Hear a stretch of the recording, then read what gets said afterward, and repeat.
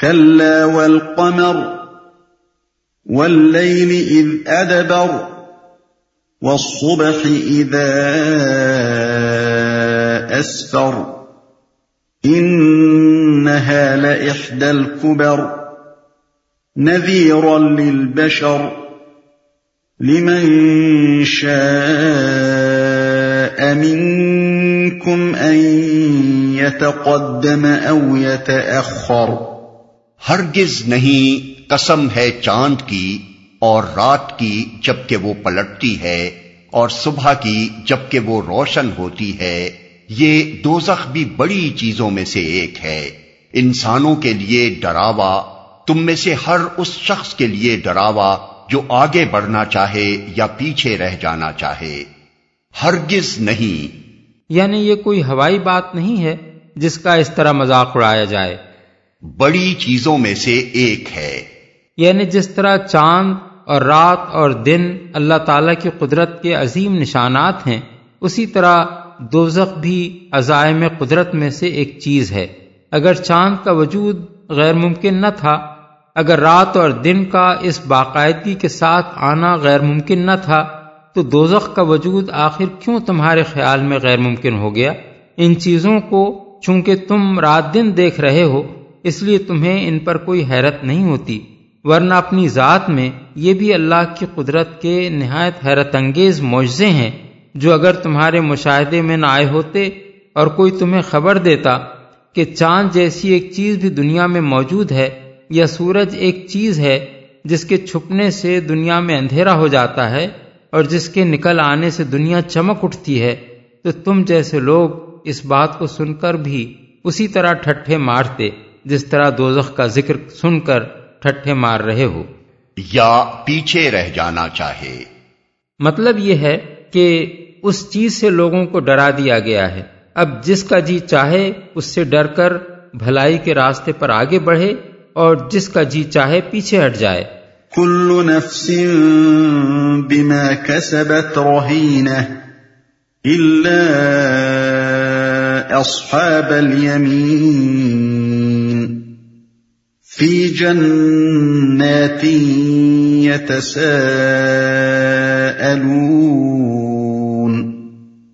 عن المجرمين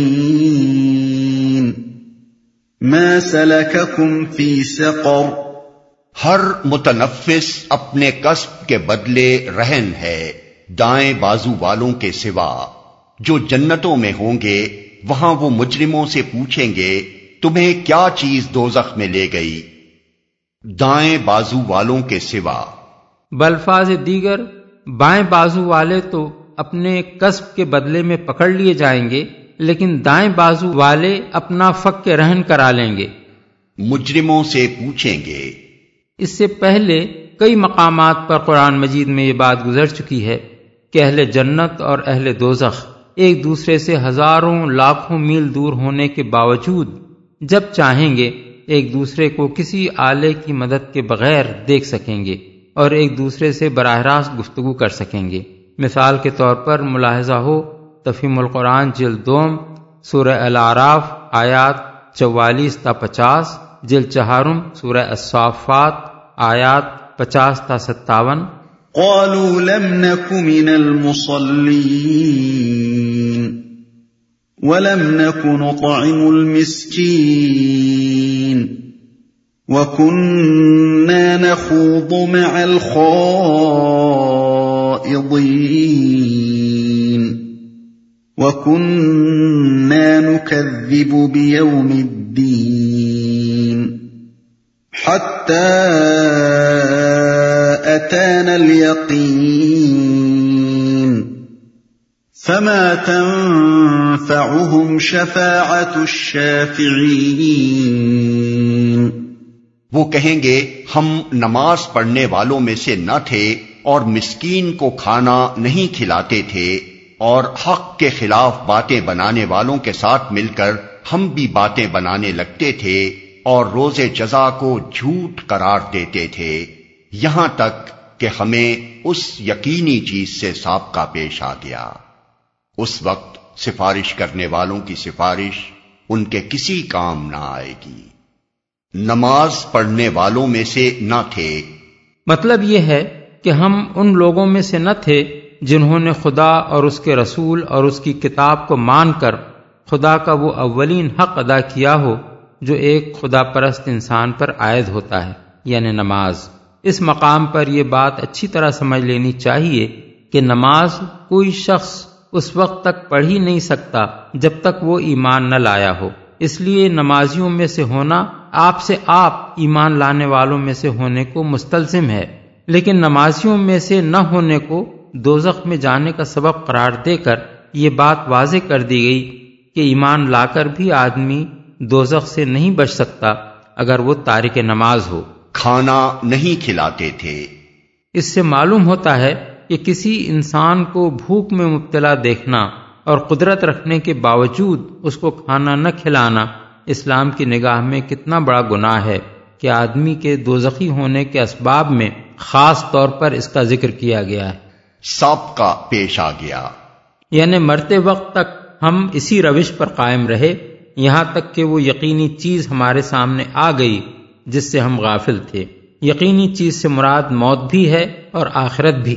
ان کے کسی کام نہ آئے گی۔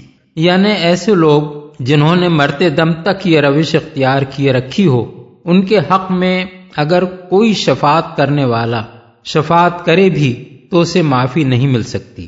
شفاعت کے مسئلے کو قرآن مجید میں بکثرت مقامات پر اتنی وضاحت کے ساتھ بیان کر دیا گیا ہے کہ کسی شخص کو یہ جاننے میں کوئی مشکل پیش نہیں آ سکتی کہ شفاعت کون کر سکتا ہے اور کون نہیں کر سکتا، کس حالت میں کی جا سکتی ہے اور کس حالت میں نہیں کی جا سکتی، کس کے لیے کی جا سکتی ہے اور کس کے لیے نہیں کی جا سکتی، اور کس کے حق میں وہ نافع ہے اور کس کے حق میں نافع نہیں ہے۔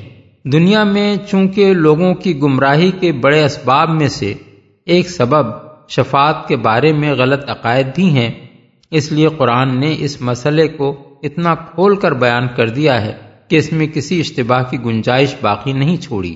مثال کے طور پر آیات ذیل ملاحظہ ہوں: سورہ البقرہ آیت 255، سورہ الانعام آیت 94، سورہ الاعراف آیت 53، سورہ یونس آیات 3 اور 18، سورہ مریم آیت 87، سورہ طٰہٰ آیت 109، سورہ الانبیاء آیت 28، سورہ سبا آیت 23، سورہ الزمر آیات 43 اور 44، سورہ المومن آیت 18، سورہ الدخان آیت 86، سورہ النجم آیت 26، سورہ النبا آیات 37 اور 38۔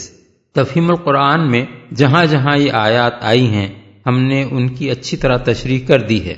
فما لهم عن التذكرة معرضين كأنهم حمر مستنفرة فرت من قسورة بل يريد كل امرئ منهم أن يؤتى صحفا منشرة كلا بل لا يخافون الآخرة۔ آخر ان لوگوں کو کیا ہو گیا ہے کہ یہ اس نصیحت سے منہ موڑ رہے ہیں، گویا یہ جنگلی گدھے ہیں جو شیر سے ڈر کر بھاگ پڑے ہیں، بلکہ ان میں سے تو ہر ایک یہ چاہتا ہے کہ اس کے نام کھلے خط بھیجے جائیں۔ ہرگز نہیں، اصل بات یہ ہے کہ یہ آخرت کا خوف نہیں رکھتے، بھاگ پڑے ہیں۔ یہ ایک عربی محاورہ ہے۔ جنگلی گدھوں کا یہ خاصہ ہوتا ہے کہ خطرہ بھانپتے ہی وہ اس قدر بدحواس ہو کر بھاگتے ہیں کہ کوئی دوسرا جانور اس طرح نہیں بھاگتا۔ اس لیے اہل عرب غیر معمولی طور پر بدحواس ہو کر بھاگنے والے کو ان جنگلی گدھوں سے تشبیہ دیتے ہیں جو شیر کی بو یا شکاریوں کی آہٹ پاتے ہی بھاگ پڑے ہوں۔ خط بھیجے جائیں، یعنی یہ چاہتے ہیں کہ اللہ تعالیٰ نے اگر واقعی محمد صلی اللہ علیہ وسلم کو نبی مقرر فرمایا ہے تو وہ مکے کے ایک ایک سردار اور ایک ایک شیخ کے نام ایک خط لکھ کر بھیجے کہ محمد ہمارے نبی ہیں، تم ان کی پیروی قبول کرو، اور یہ خط ایسے ہوں جنہیں دیکھ کر انہیں یقین آ جائے کہ اللہ تعالیٰ ہی نے یہ لکھ کر بھیجے ہیں۔ ایک اور مقام پر قرآن مجید میں کفار مکہ کا یہ قول نقل کیا گیا ہے کہ ہم نہ مانیں گے جب تک وہ چیز خود ہم کو نہ دی جائے جو اللہ کے رسولوں کو دی گئی ہے۔ سورہ الانعام آیت 124۔ ایک دوسری جگہ ان کا یہ مطالبہ نقل کیا گیا ہے کہ آپ ہمارے سامنے آسمان پر چڑھیں اور وہاں سے ایک لکھی لکھائی کتاب لا کر ہمیں دیں جسے ہم پڑھیں۔ سورہ بنی اسرائیل آیت 93۔ خوف نہیں رکھتے، یعنی ان کے ایمان نہ لانے کی اصل وجہ یہ نہیں ہے کہ ان کے یہ مطالبے پورے نہیں کیے جاتے، بلکہ اصل وجہ یہ ہے کہ یہ آخرت سے بے خوف ہیں۔ انہوں نے سب کچھ اسی دنیا کو سمجھ رکھا ہے اور انہیں یہ خیال نہیں ہے کہ اس دنیا کی زندگی کے بعد کوئی اور زندگی بھی ہے جس میں ان کو اپنے اعمال کا حساب دینا ہوگا۔ اسی چیز نے ان کو دنیا میں بے فکر اور غیر ذمہ دار بنا دیا ہے۔ یہ حق اور باطل کے سوال کو سرے سے بے معنی سمجھتے ہیں، کیونکہ انہیں دنیا میں کوئی حق ایسا نظر نہیں آتا جس کی پیروی کا نتیجہ لازماً دنیا میں اچھا ہی نکلتا ہو، اور نہ کوئی باطل ایسا نظر آتا ہے جس کا نتیجہ دنیا میں ضرور برا ہی نکلا کرتا ہو۔ اس لیے یہ اس مسئلے پر غور کرنا لاحاصل سمجھتے ہیں کہ فی الواقع حق کیا ہے اور باطل کیا۔ یہ مسئلہ سنجیدگی کے ساتھ قابل غور اگر ہو سکتا ہے تو صرف اس شخص کے لیے جو دنیا کی موجودہ زندگی کو ایک عارضی زندگی سمجھتا ہو اور یہ تسلیم کرتا ہو کہ اصلی اور ابدی زندگی آخرت کی زندگی ہے، جہاں حق کا انجام لازماً اچھا اور باطل کا انجام لازماً برا ہوگا۔ ایسا شخص تو ان معقول دلائل اور ان پاکیزہ تعلیمات کو دیکھ کر ایمان لائے گا جو قرآن میں پیش کی گئی ہیں، اور اپنی عقل سے کام لے کر یہ سمجھنے کی کوشش کرے گا کہ قرآن جن عقائد اور اعمال کو غلط کہہ رہا ہے ان میں فی الواقع کیا غلطی ہے۔ لیکن آخرت کا منکر جو سرے سے تلاش حق میں سنجیدہ ہی نہیں ہے، وہ ایمان نہ لانے کے لیے آئے دن نت نئے مطالبے پیش کرے گا، حالانکہ اس کا خواہ کوئی مطالبہ بھی پورا کر دیا جائے وہ انکار کرنے کے لیے کوئی دوسرا بہانہ ڈھونڈ نکالے گا۔ یہی بات ہے جو سورہ انعام میں فرمائی گئی ہے کہ اے نبی، اگر ہم تمہارے اوپر کاغذ میں لکھی لکھائی کوئی کتاب بھی اتار دیتے اور لوگ اسے اپنے ہاتھوں سے چھو کر بھی دیکھ لیتے تو جنہوں نے حق کا انکار کیا ہے وہ یہی کہتے کہ یہ تو سری جادو ہے۔ سورہ الانعام آیت 7۔ کلا انہ تذکرہ فمن شاء ذکرہ۔ ہرگز نہیں، یہ تو ایک نصیحت ہے، اب جس کا جی چاہے اس سے سبق حاصل کر لے۔ ہرگز نہیں، یعنی ان کا ایسا کوئی مطالبہ ہرگز پورا نہ کیا جائے گا۔ وما يذكرون الا ان يشاء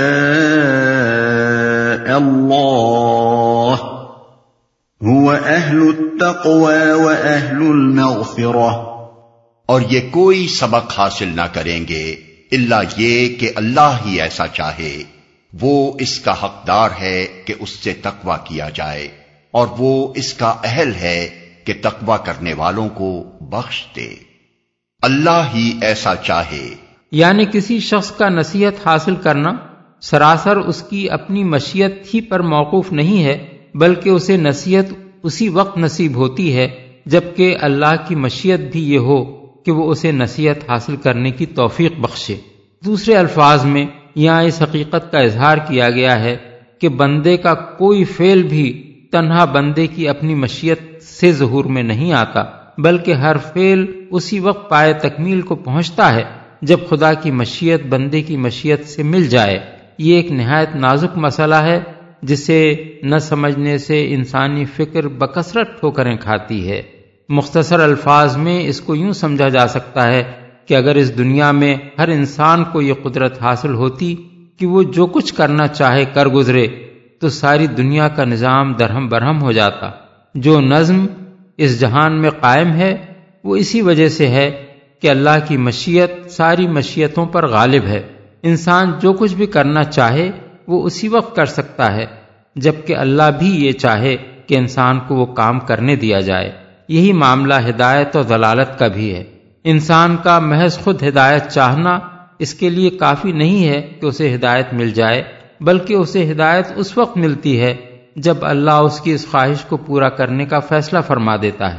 اسی طرح ضلالت کی خواہش بھی محض بندے کی طرف سے ہونا کافی نہیں ہے، بلکہ جب اللہ اس کے اندر گمراہی کی طلب پا کر یہ فیصلہ کر دیتا ہے کہ اسے غلط راستوں میں بھٹکنے دیا جائے، تب وہ ان راہوں میں بھٹک نکلتا ہے جن پر اللہ اسے جانے کا موقع دے دیتا ہے۔ مثال کے طور پر اگر کوئی چور بننا چاہے تو محض اس کی یہ خواہش اس کے لیے کافی نہیں ہے کہ جہاں جس کے گھر میں گھس کر وہ جو کچھ چاہے چرا لے جائے، بلکہ اللہ اپنی عظیم حکمتوں اور مصلحتوں کے مطابق اس کی اس خواہش کو جب اور جس قدر اور جس شکل میں پورا کرنے کا موقع دیتا ہے، اسی حد تک وہ اسے پورا کر سکتا ہے۔ تقویٰ کیا جائے، یعنی تمہیں اللہ کی ناراضی سے بچنے کی جو نصیحت کی جا رہی ہے وہ اس لیے نہیں ہے کہ اللہ کو اس کی ضرورت ہے اور اگر تم ایسا نہ کرو تو اس سے اللہ کا کوئی نقصان ہوتا ہے، بلکہ یہ نصیحت اس بنا پر کی جا رہی ہے کہ اللہ کا یہ حق ہے کہ اس کے بندے اس کی رضا چاہیں اور اس کی مرضی کے خلاف نہ چلیں۔ بخش دے، یعنی یہ اللہ ہی کو زیب دیتا ہے کہ کسی نے خواہ اس کی کتنی ہی نافرمانیاں کی ہوں، جس وقت بھی وہ اپنی اس روش سے باز آ جائے، اللہ اپنا دامن رحمت اس کے لیے کشادہ کر دیتا ہے۔ اپنے بندوں کے لیے کوئی جذبہ انتقام وہ اپنے اندر نہیں رکھتا کہ ان کے قصوروں سے وہ کسی حال میں درگزر ہی نہ کرے اور انہیں سزا دیے بغیر نہ چھوڑے۔